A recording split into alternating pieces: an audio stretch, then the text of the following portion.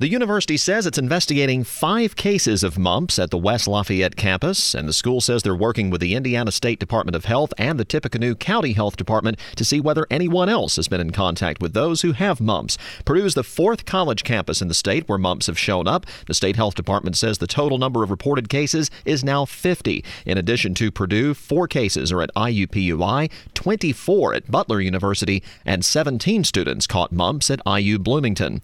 Ray Steele, 93 WIBC Mobile News.